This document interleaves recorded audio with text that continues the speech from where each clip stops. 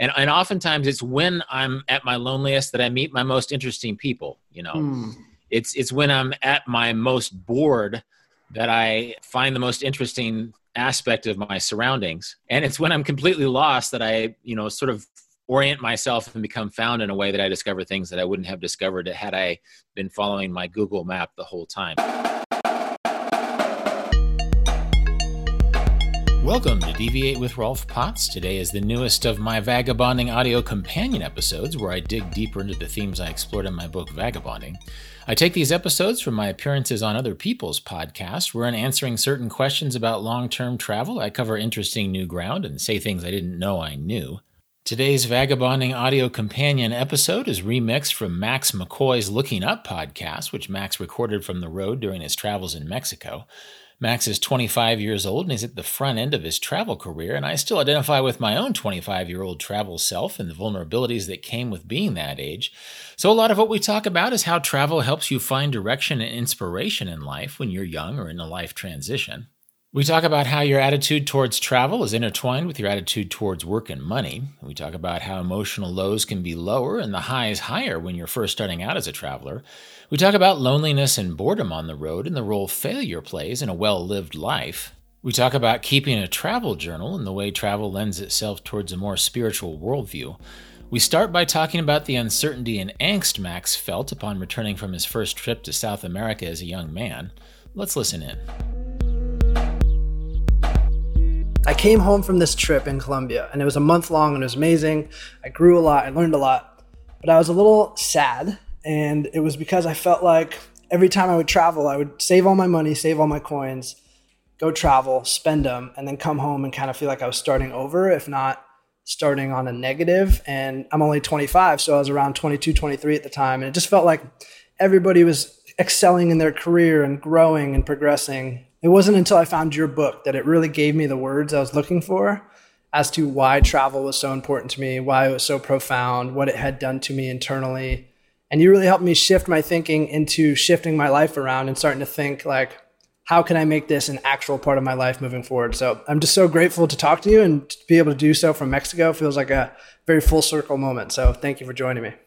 Yeah, good to talk to you. And that's a cool story. I think I remember being that age and worrying that I needed to get travel out of the way, or that I needed, or just worrying that I wouldn't be as employable, if I spent so much time traveling.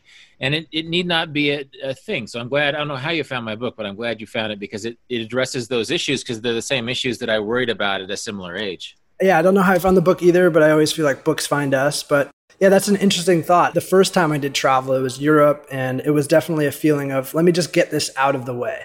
Like, let me go be young and silly, and then I'll come home and do my career. Do you think that's like a typical starting point for people in their early 20s, when they first get introduced to this world of travel? Yeah, it's very American, and specifically that Europe trip. I was different because I traveled in Asia before I traveled to Europe, but that going to Europe as a young person, oftentimes as a college student, and air quotes, scratch that itch, the idea that travel is something you scratch so you can get on to your normal responsible life. It's such a common attitude in the United States. And so I think if you can realize that you don't have to scratch it, you can still, integrate travel into your life in a way that really not just enhances your life, but makes you more employable in some ways, is a good thing to be cognizant of. Yeah. In your own words, before we dive deeper, I'm really fascinated by this idea of, for me, again, I'm just going to continue to come back to my experiences because it's all I know, but travel was the thing that really helped me find direction, at least be the spark that pushed me in the direction that would become my career, my thought process, how I viewed myself. It really gave me direction when I didn't have it. So in your own words, why is travel such a catalyst for, one, finding ourselves and finding direction, and then two, helping us whether if we're lost or if we're in these kind of life transitions, as I was at that age?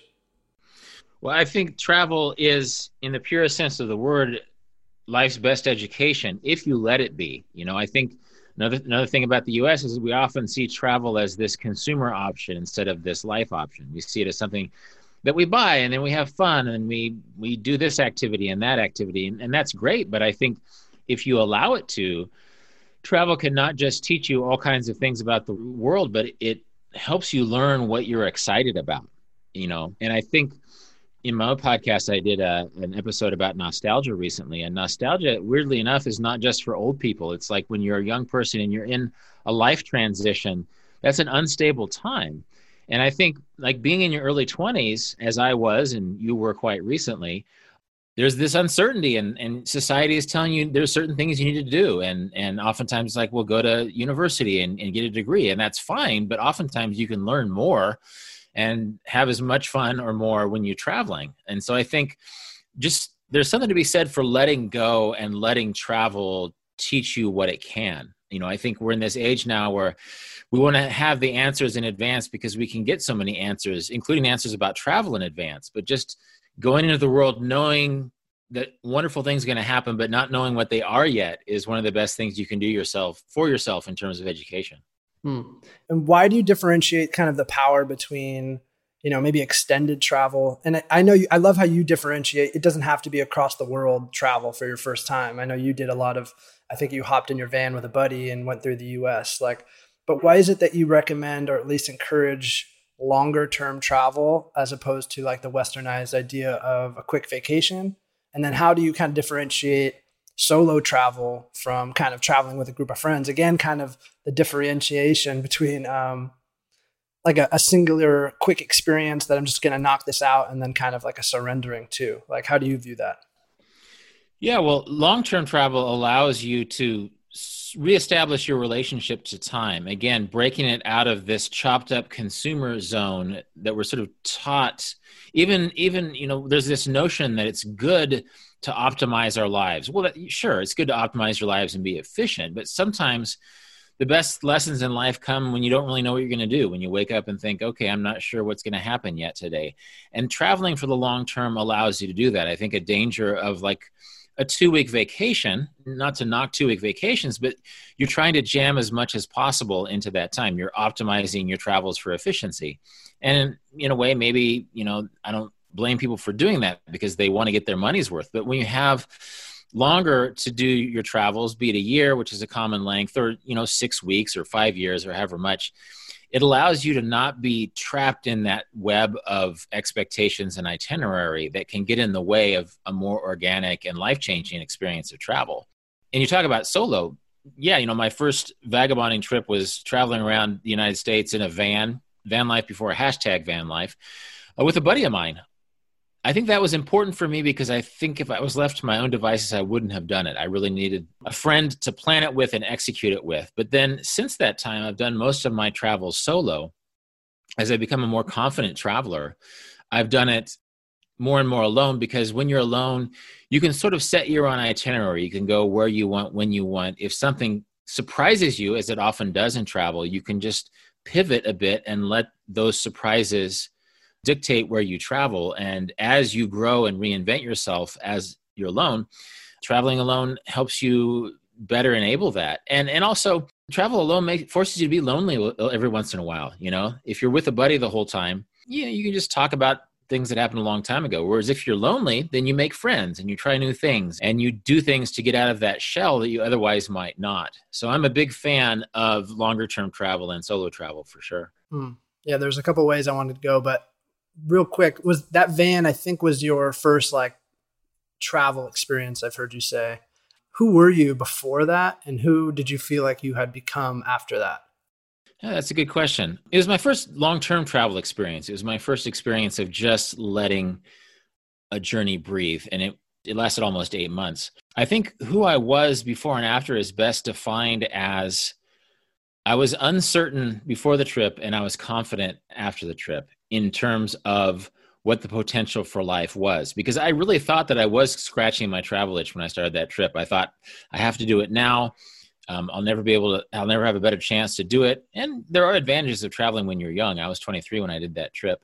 But when I was done, I just realized that it wasn't as expensive as I thought it was supposed to be. It wasn't as hard or as dangerous as I thought it was supposed to be. And I realized that I had these options, that once I was familiar with long-term travel, I didn't have to be scared of it. I didn't have to be superstitious about long-term travel. And I didn't realize that it was something that would take away from my life that I would be penalized for. It was actually something that enhanced my life and something that would make me a better person, but also a more employable person, a person with a stronger sense of who I was and where I was going. And I really think that applies to a lot of people. I became a travel writer and a journalist. People can do that in different directions. My friend who I traveled on that trip with works for Microsoft now, right? Just a good old fashioned corporate job. But his day within that job, I think, is enhanced by the fact that he had these really interesting travels when he was younger. And he has 3 kids. He can travel with his family in a way that wouldn't have been possible had he not had that travel experience too. You've come back to that idea of being employed. It made you more employable. Does that come up that you have found in like your audience and your readers as one of the kind of biggest limiting factors as to why they don't take the leap to travel more often? Is I can't get the time off work, or I just can't afford to be away? Like, is that one of the biggest ones?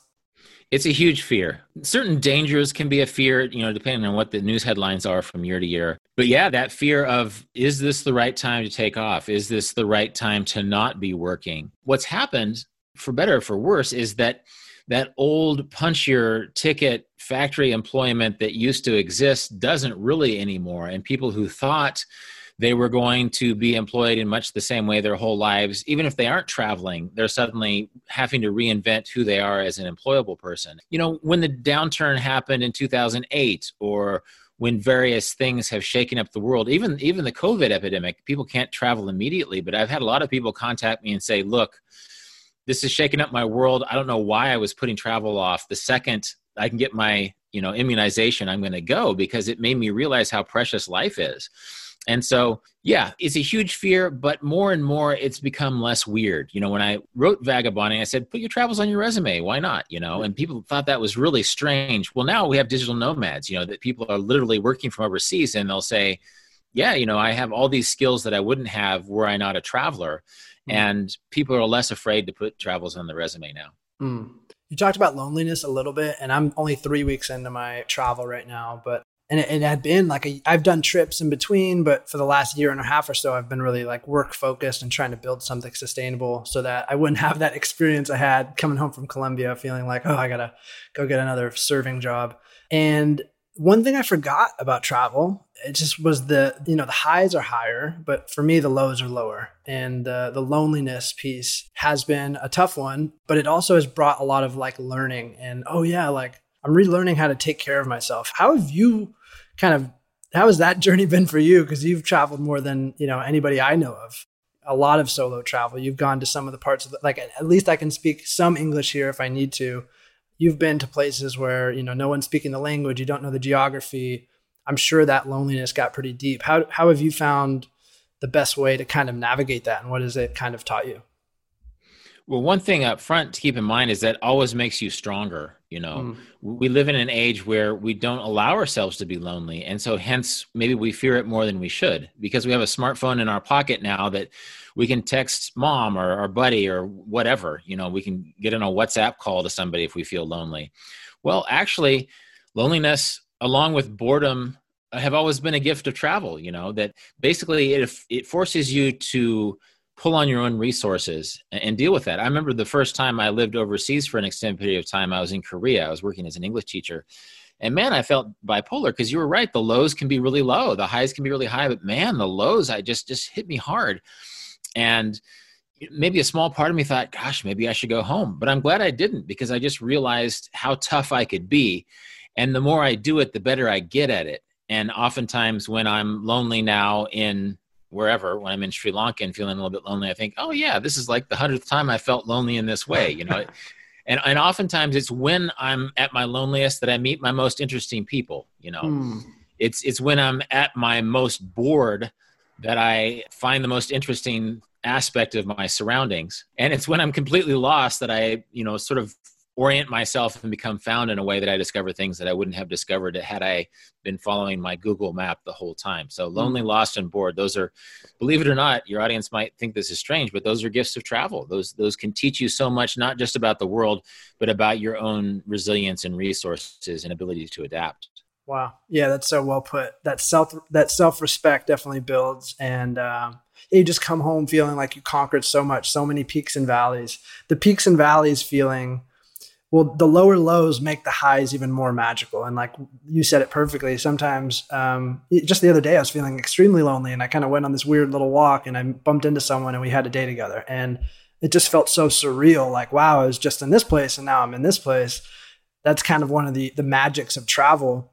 With that ups and downs and all the turns and travel, like all that can happen in travel, I became, especially on my first trip, definitely reminded me of the way you put your van trip. I became definitely more prone to like spiritual beliefs, and kind of because of this feeling that like I just felt so out of control, and there was almost like there was something else happening, and almost all these synchronicities were popping up. And I really felt like my spirituality began on that trip. I don't think I've read much of you talking about this side of yourself. Has there been a spiritual side of yourself that has kind of been nurtured or developed through travel? Absolutely. And I think travel forces you into a more spiritual iteration of yourself.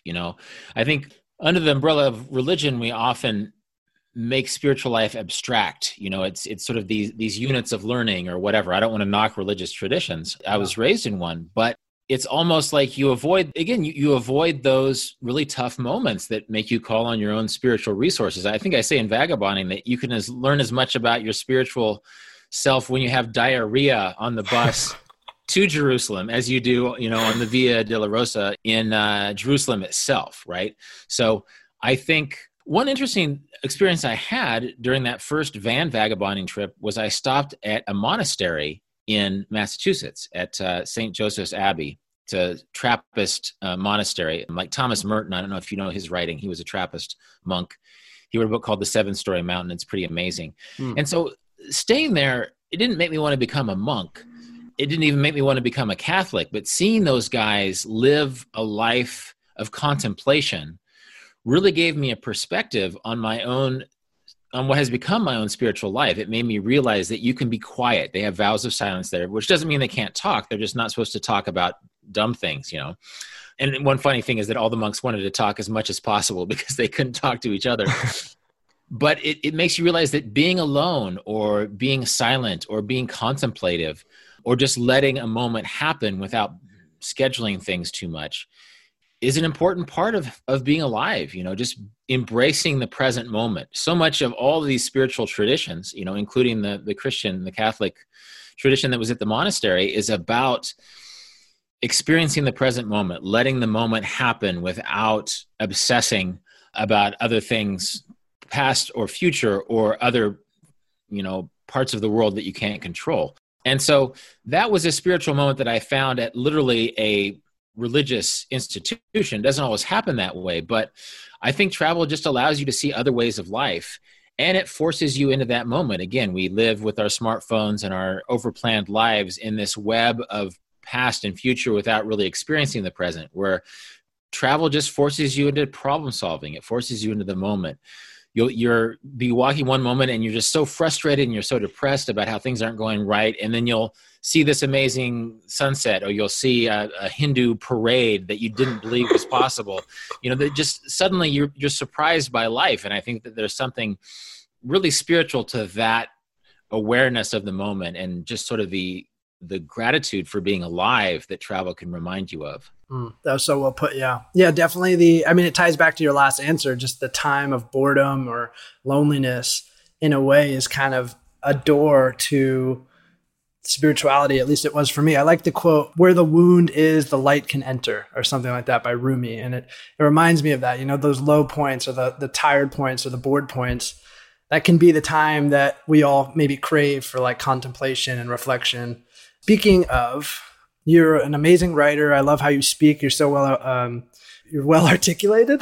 As I talk about articulation, I can't even say it. How was your writing kind of passion and craft built? Was it through travel? Because for me, I'm like a chronic journaler, and that journey started on my first travel. I wanted to write down every detail that was happening. I didn't want to forget. And then it became this spiritual practice. And then I grew to love the craft. And now writing is something that I'm actively trying to do more and more of. How did that develop for you? Was it related to travel, if at all? Well, I think writing was focused by travel, that in a sense, When I was younger, I wasn't sure what I was supposed to write about, and that's a normal thing. When you're young, you don't yet know what your passions are. So when I was young, I thought maybe I should write about music because I was living in Seattle at the height of grunge. I thought maybe I should write movies, and screenwriting is an interesting thing. Also, at the time, all this stuff about Generation X was a thing, and it's like, well, maybe I should write about my generation, which is sort of a dumb thing to try and write about because who can speak for their generation when they're young. And then suddenly travel gave me something to write about. And in my case, I write about travel. Vagabonding is about travel, but it doesn't mean that everybody who travels and writes, the writing has to be about travel. It can be about development or engineering or agriculture or whatever they encounter on the road. The arc of my writing, I think, came from reading. When I was 13 or 14, I would read Stephen King books, and I would try to write Stephen King style stories. Now, I've published nothing that even remotely resembles Stephen King. I still like the guy. But those early trials and failures, basically I was just harnessing my passion, which at age 13 was writing horror stories, right? Were it not for those horror stories, I wouldn't have developed into the writer who later wrote for his high school newspaper and then later wrote for his college newspaper and then failed to write about travel when he started traveling. But it was the failure that was such an important teacher, right? And so I think journaling is a great practice, not just for you, anyone who's listening, that it gives you a ritual, and in a way, a journal allows you to write as poorly as you want or as poorly as you can. It's not for an audience. You're writing for yourself. But even when you're writing for yourself, you're putting together sentences. If you're writing something and you bore yourself, well, then maybe you should find more interesting ways to write. And in a sense, through writing practice like a journal, I teach classes in the summer, and I tell my students this, you come into relationship with the written word so that when you read a good sentence in somebody else's writing, you think, oh my God, how did they do that? And pretty soon you're reading as a writer and you're writing as a reader in your journal, and your writing practice gets better. Wow. That was really, I've never heard it put that way. Yeah. I'll underline and I'll quote, but it really, I think that appreciation didn't develop until my journaling practice had time to kind of grow and grow and grow. That's really interesting. How did you kind of structure? I mean, this is a 101 writing question. I've gone from journaler to now appreciating it more as a craft than ever. How, while traveling, did you go about kind of structuring your days? Did you kind of build them around writing? Are you like you have to write this many pages or this many words every day type of writer? Or how did that structure kind of look for you, especially on the road when there's so much movement and fluidity? Well, I'm more of a note taker than anything on the road. Oftentimes, I'm not really a guy who can write. I mean, I do try to keep a regular habit of writing, but my best writing is often done in bursts, right? So when I wrote Vagabonding, I wrote it in Thailand, and I wasn't moving around a lot. I basically had an apartment in Ranong, Thailand, and I wrote the book. It wasn't something that I wrote 2 hours a day in 10 different countries, and that's just my own creative style.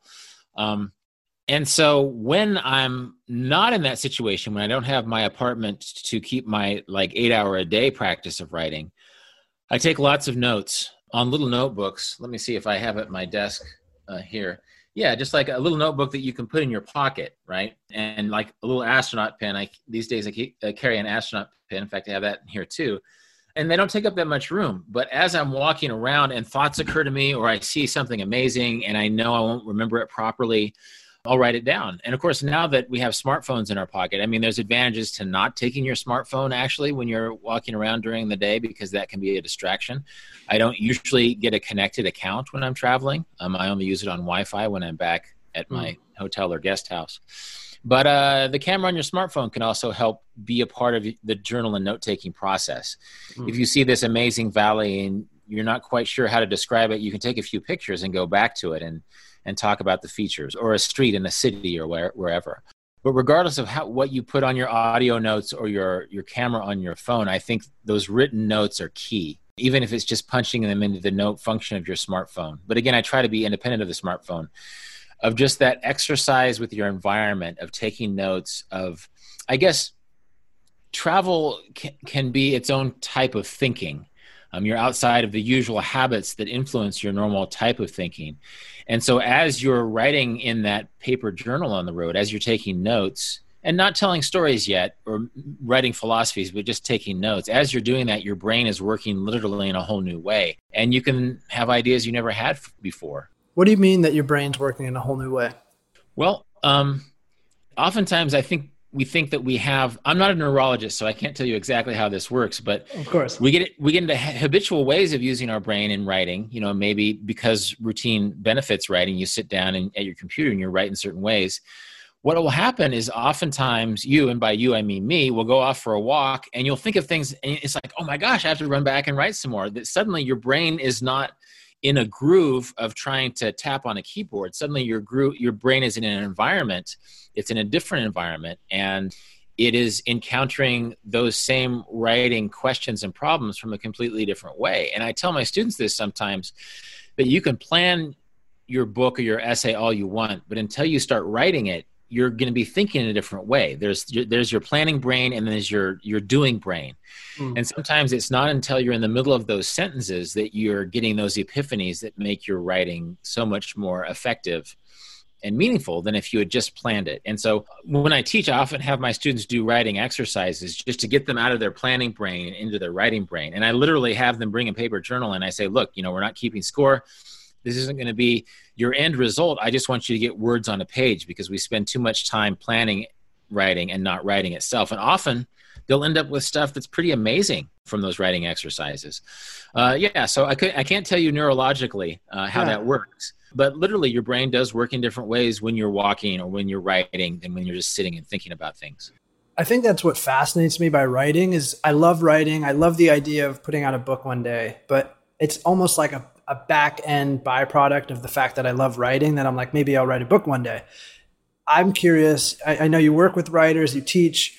What are some, I love the quote, to write clearly is to think clearly. What are some downstream benefits people can get from kind of taking in this writing practice, whether it's journaling, whether it's reflection, or whether it's sitting down and trying to improve upon the craft of writing? What kind of other ways can writing influence your life and thinking?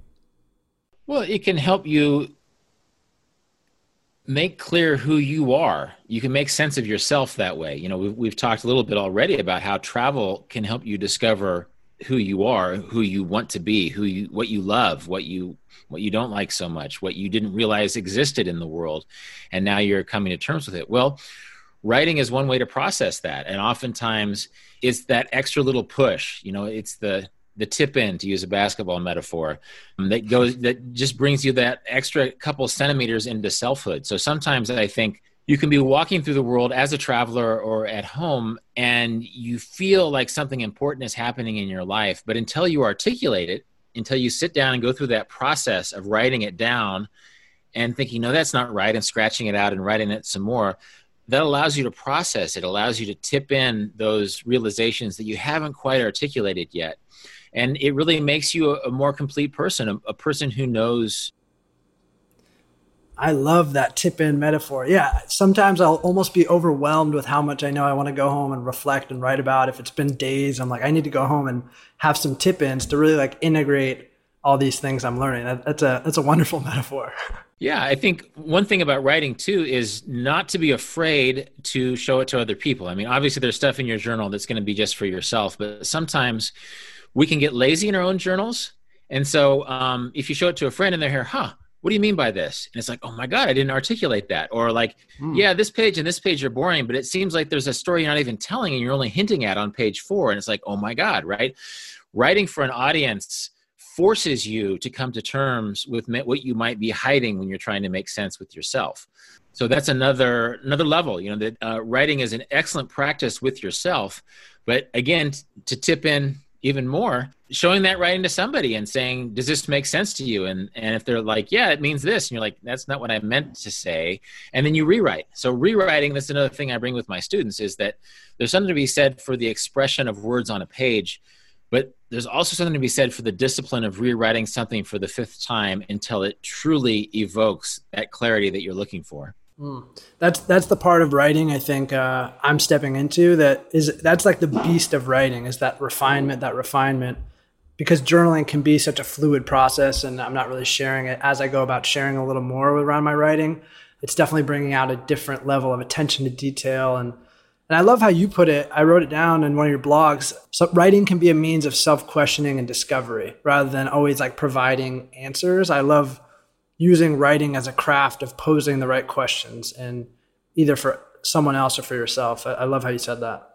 Yeah, well, I think there's sort of this resume version of ourselves. We're always trying to show this little encapsulated perfect version of ourselves. When in fact we're at our most human when we are lonely, lost, and bored, or confused, or we don't quite know how we feel about a topic until we start writing about it and arguing with ourselves a little bit. And that's one of the glories of that old technology of the essay, for example. Like now we have social media. We're sort of showing off for each other. We're trying to be right all the time. We're trying to be self-righteous a lot. When in fact the essay says, look, I don't really know how I feel yet. Let's look at this.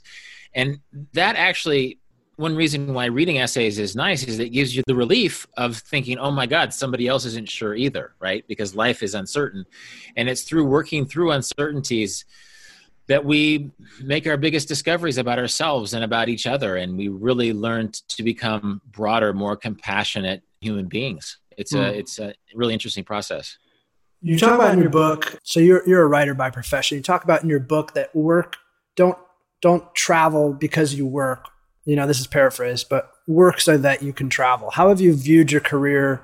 You know, I know it's been years since you've written the book. How is your career and how you view your career? How have you kind of thought about that? What kind of box have you put your career in? Because you've had a level of success as a writer that I think is admirable and a lot of people would aspire to, but you also write about, I'm writing and I'm working so that I can travel. So how do you kind of think about that now? How has that thinking kind of progressed? Well, it's sort of become woven together. Like I've been doing it so long that it goes hand in hand. And I think that happens for most people, even if they're not writers, that if vagabonding, if long-term travel is something that they value, then they just sort of find ways to balance it with their work life their whole lives, you know? And I know a lot of really prolific travelers who do work that isn't super rewarding for them, but they're happy to do it because they know how much joy they're going to get out of their travels when they travel. And so I get to do what I love, and I wrote one book in particular that other people really love and like to talk about. And so I'm sort of lucky in that regard that literally I wrote a book about travel that makes people excited to talk about travel. And then I continue to make money from that and from associated ventures like speaking and teaching and stuff so that I can really balance my years, and no single year is the same in terms of how it's balanced in travel versus working. But yeah, I think, and you're younger and earlier in the arc of your career, but I think a lot of people find ways that are unique to themselves to balance their travel life with their work life. Then of course, there's also family life, you know, that some people have families, and then that creates complications in regards to travel, but also joys in regards to travel. It's something they get to share with their kids, and they get to give their kids or their spouses, not just a different educational view of the world, but of their own relationships and the way it can deepen through travel. You said it well. You wrote a book. It was very successful, and you've been able to kind of, it just felt like it sounds like you found a really unique lane that was very unique to Rolf. Like so many passions and interests combined with, you were doing the prep work, you were working on your craft, and it kind of pinnacled, and it was a great moment. And I'm not saying that was your peak, but like that was a peak, an amazing peak of an awesome career. What were some of the ingredients, you know, in someone who's, you know, again, like you said earlier in the career, a lot of my audiences too, what are some of the ingredients that you, looking back, can now highlight as like, this led to that being the success it was, if that makes sense?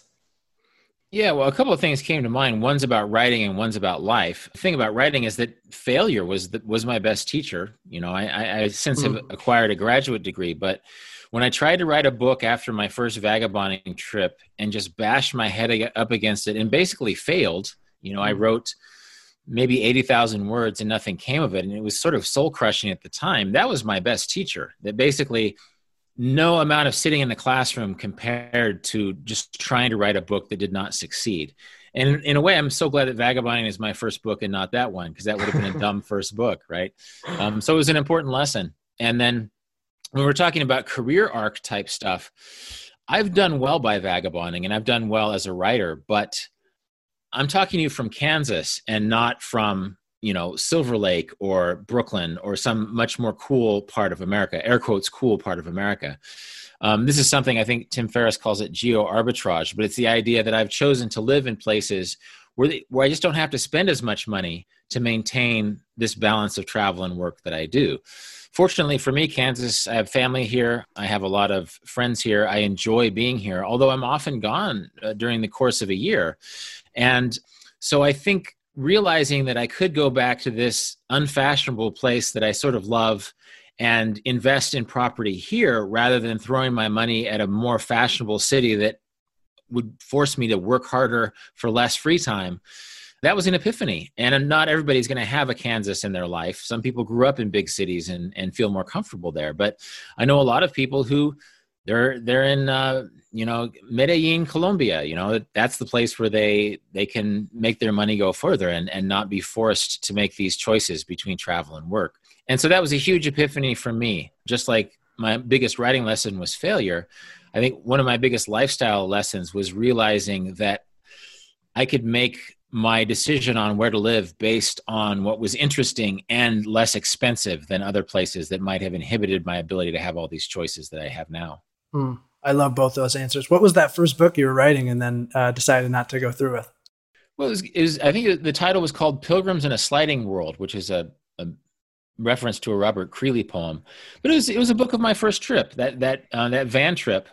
I went back and looked at it recently, just because it's been, I think, 25 years.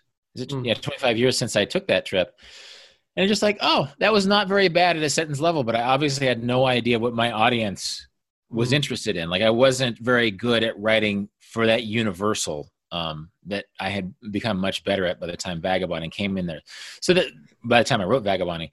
So I think I wrote there was some funny stuff in that book, but it just wasn't a book that people could get excited about. And it's good to know that, Yeah. And it's a fun record of that time in my life, but it's not something I would want anybody to read now. Yeah. No, it's a great reminder that, you learn by doing to a great extent. And it's almost corny at this phase, but to hear it time and time again. And it's always an important reminder. You talked about just kind of like almost changing what you expected of yourself. Maybe that's not the right way to put it, but almost like having a better perspective that you don't need to live in a glamorous city to be considered living like a very travel and free life. And I think a lot of people want money, myself included, because it equals freedom. And when you can have that perspective shift around freedom, then all of a sudden the money aspect is less of a hurdle. I really love that perspective. What would you say to people who, I'm thinking of like my sister in particular, she's probably going to listen to this, and she loves travel. She is a vagabonder at heart, and she's just in a 9-to-5. She's in the healthcare industry, and she just doesn't see it being realistic for her. And for that, I can so resonate with the feeling, knowing that there's something out there for you, more to explore, but you kind of feel stuck. What are some ways for people like that you recommend we can start dipping our toe, shifting our perspective? Where can we start? Well, she has a great advantage in that her brother is literally in Mexico right now. So exactly, she can dip her toe in the vagabonding world by visiting her brother. Or if your listeners don't have a family member overseas, give yourself a little mini vagabonding trip. And if you only have 2 weeks, don't try to go to 10 places. Go to one place, go to one city. If you've dreamt of going to Naples and eating for 2 weeks, we'll go to Naples and eat for 2 weeks and walk around and have a great time. Just to realize, again, one of those lessons I learned on my first vagabonding trip, that it's just easier and safer and cheaper than you would have realized it sitting at home. And, you said your sister is in healthcare. Well, gosh, that's a portable profession. We're never going to run out of jobs in that industry, right? So she can she can air quotes quit. She can take a mini retirement and travel for a year and then come back. And odds are with the profession in the healthcare industry that she can find more work. In fact, she could even mix, I'm not sure what specifically she does in the healthcare industry, but like if she's a nurse or a doctor, then she can go and volunteer. She can mix travel with some volunteering, using her professional expertise to give back in parts of the world where that expertise might be useful. So yeah, there's so many ways to do this. And it really starts with giving yourself permission. And sometimes that's a matter of tricking yourself into doing that by giving yourself 2 weeks and thinking, okay, I'm going to scratch that itch. And you'll realize you don't have to scratch that itch. I love that live example of you just giving me 100 options for my sister, because that's that's really what it comes down to, is there's a million ways, and you basically just live helped me not see it so binarily, like, or if I was her, it's not like a separate thing. I'm not just going out for a little bit. You just totally integrated it and made it a part of my lifestyle. And I think that makes travel a different level of fulfilling. Like this trip is special for me because I am able to work. It doesn't feel so, I'm able to progress some art and some creative projects that I'm excited about. And so it doesn't feel like a vacation. And I think that's special. So I love that you just gave me the example of how to fully integrate, a travel experience, even if it's just 2 weeks. Yeah. And whatever your discipline is professionally, odds are there's an interesting angle on that. If visual art is your thing, then odds are the visual art is different everywhere you go in the world. If music is your thing, then you can study a new instrument, or you can find a new style of music. If engineering is your thing, you can talk to engineers in other parts of the world and see what their challenges are. If science is your thing, you can talk to scientists in your profession, or you can, give back. You can volunteer in certain ways, and it just deepens your experience, not just of your profession, but of life in general. It's just, we're all given permission to be as creative as we want as travelers. Again, we don't have to be consumers who are like, okay, this is my travel experience, and I'm a little mad because I don't think I got my money's worth. Well, who cares about your money's worth? How can it deepen your life? How can you make your life better, not just in happiness, but in making you a better worker or a better artist or whatever? It's fun. It's once you realize there's no limits on what you can do as a traveler, as a vagabonder, then every day is that much more of an adventure. And with international travel being limited right now, how do you recommend people kind of dip their toe into travel in this vagabonding mindset where they are, like from home? I know you touch on that in your book, and you've spoken on that many times. Explore your neighborhood or your home as if it was an exotic land. And it's amazing how all of us, including myself, I've been preaching this for a long time, don't know our backyard very well. And so basically, suddenly you're having an adventure, and it can be as simple as like going to the grocery store with a route you don't usually take, or going for a walk in a neighborhood you usually don't walk in, or basically going for a walk in general. Walking is a great strategy overseas, but it can be a good strategy in your own neighborhood. And finding ways and improvising. My wife and I were traveling. We went to a place we wanted to go to a hike here in Kansas, and we found this amazing diamondback rattlesnake. I thought it was interesting, and she didn't like it, so she wanted to stop hiking. So we went to this other town. We found this nature trail in this other town, and we hiked there. And then we found a bar at another town. We basically had this little improvised because a rattlesnake showed up and ruined our hike. We improvised, and instead of going on one hike, we went to like 4 different towns and did all these different things. And so that was within an hour of where I am in Kansas, which is sort of the least touristed part of America. And so just being open to it. And that's one of the lessons you can take home from travel, is just realizing that any moment can be considered travel. And if you're willing to be a little bit different, even during a time of pandemic, again, be careful and be safe. But oftentimes you can go out for a hike in the fresh air where you're less likely to have problems with the virus, and have adventures that take you in wild new directions, even if you're within an hour of home. Yeah, I love that. I love the idea that a past podcast guest said like novel environments create novel thoughts. And that's almost kind of to go back to your being a neuroscientist that you are, explaining to me how our brains can change with travel and writing. And I think just your example right there kind of flicked that off for me. Like we could go off and find undiscovered parts of our own area and kind of create those new neural connections, and just kind of be open and see what happens. You talked about your wife, and I want to pivot real fast. So one of the limiting stories I've come across in traveling is it's harder to make deeper relationships because everything's so fluid, and I'm going here and you're going there, and relationships can be really magical, but they can be short-lived. And coming back to that idea of loneliness, that is something I've been contemplating here. This is probably taking this in a more selfish direction. How did you meet your wife, and how do you view this idea of deepening or creating deep relationships while you're being a man on the road, if you will? Right. Well, here's the thing. I think I'm literally twice your age. I just turned 50. Yep, exactly twice. I love it.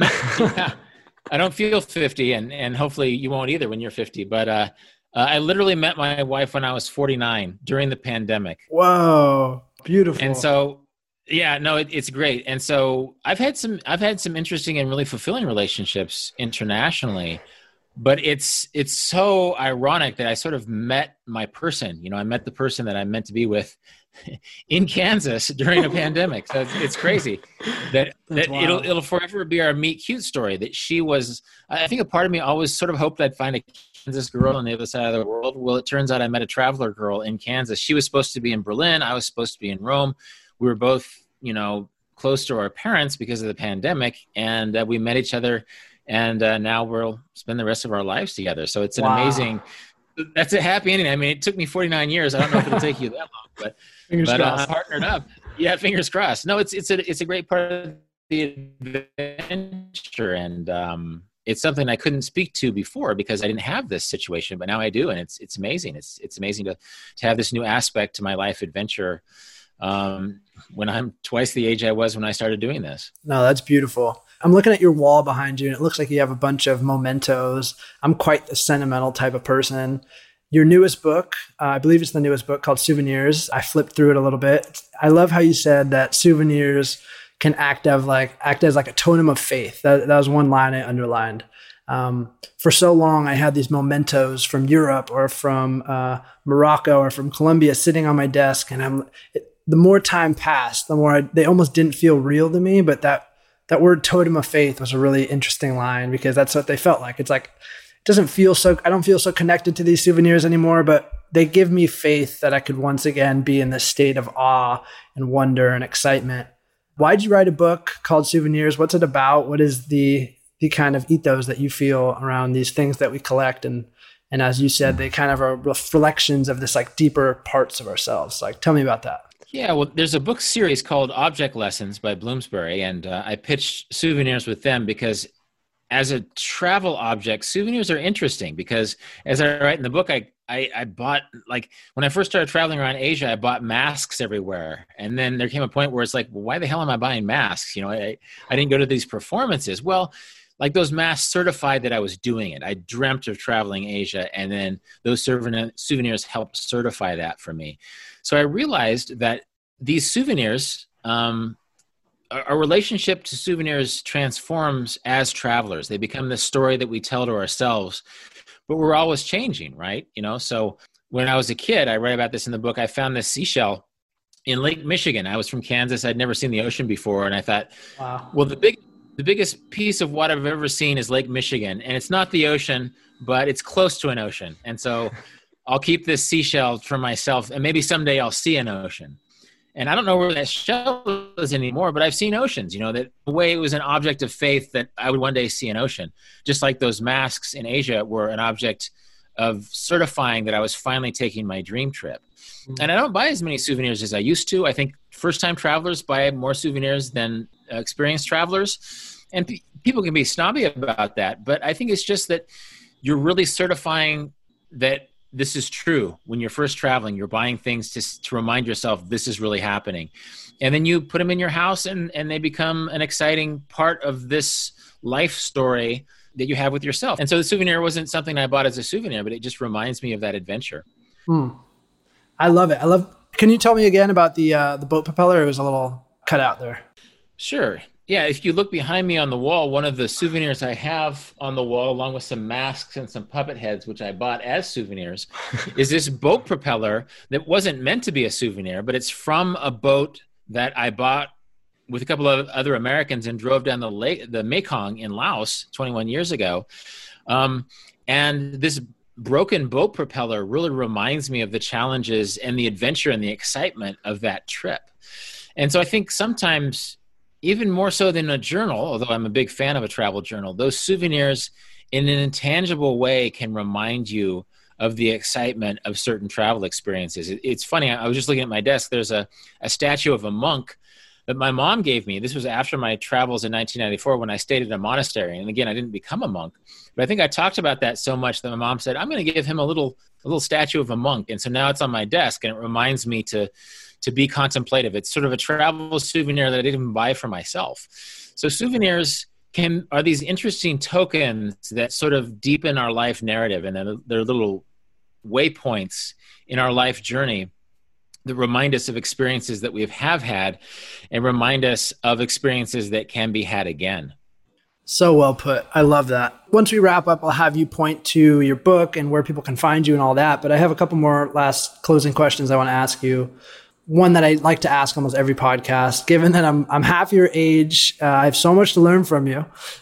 But looking back, what's a piece of kind of almost generic, life advice, encouragement that you would give your younger self at age 25?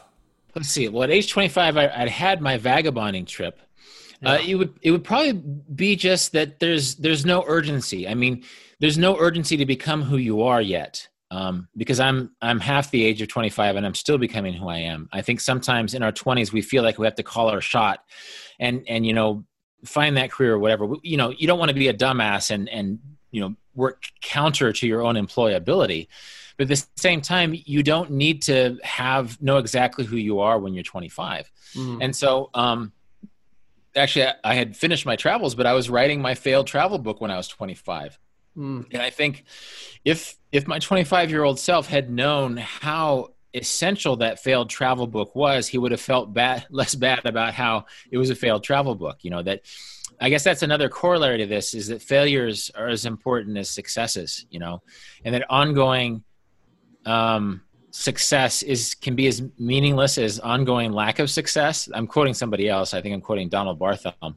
But basically, failure is something that you can love because it's a part of your life too, and you can learn so much from it, and you can help sharpen who you are through that process. And I speak to that just because when I was 25, I was really stinging from the non-success of that first book I tried to write. Mm. But now it just feels so essential, even though I felt terrible about it at the time. It just feels like it was such an important part in making me the writer that I became. Wow. I love that question, as generic as it is. It always seems my guests seem to always bring exactly what I need at the right time. And what you just said resonates so much, because at this age, there can be such a feeling of, who am I becoming? What is my thing? Where can I plant a flag? There's a little bit of like a stress and an urgency to be who I am, to like, what is it? And it's almost like that exact energy of trying to find a thing of what I am is almost pushing my experiences farther away from me at times. And so just to hear you put it that way really resonated, because I think a lot of people are so actively trying to find their thing. It just helps to almost take a step back and trust that you're not going to be the full epitome of who you are at 25, nor I'm sure at 50. It just is a continual happening thing. Yeah, a few years ago, I've taught in a lot of environments, but I taught at Yale several years ago, and Yale students are very driven. And I kept telling them, look, your 20s are meant to be wasted. and by wasted, I don't mean, you have to sit with a bong on a beach someplace. I'm just saying that your 20s don't count. It's your time to make those mistakes and try something that you might not end up succeeding at, because your 20s, they don't count. It's a great time to sort of smear paint on the palette of life and see what the picture amounts to. I love that. It just takes a weight off our shoulders when we think we have to have it all figured out. And then the last question I like to ask, my podcast's name is called Looking Up. When you hear Looking Up, what do you think of, and what comes to mind?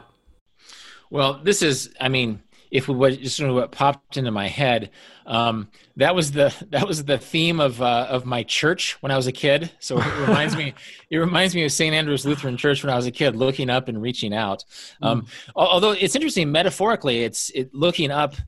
Reaching out obviously means lending help to people in need, but looking up means, I think, looking beyond yourself, right? Looking to that spiritual realm that is above your own corporeal self. So I guess I thought of an old catchphrase from a church I haven't been to in years and years, but it was a pretty smart catchphrase that basically look up allows you to seek a more spiritual version of yourself, and reaching out, I know that's not your podcast, reminds you to give back in life, because life can be good to you and it's good to spread that bounty. This has been Deviate with Rolf Potts, as remixed from my appearance on Max McCoy's Looking Up podcast. More information about the things we mentioned can be found in the show notes at rolfpotts.com/deviate. And as always, you can contact me with insights or questions at deviate@rolfpotts.com. Deviate is produced by Justin Glow. Cedar Van Tassel does the theme music. Thanks for listening, and I hope you tune in for future episodes of Deviate with Rolf Potts.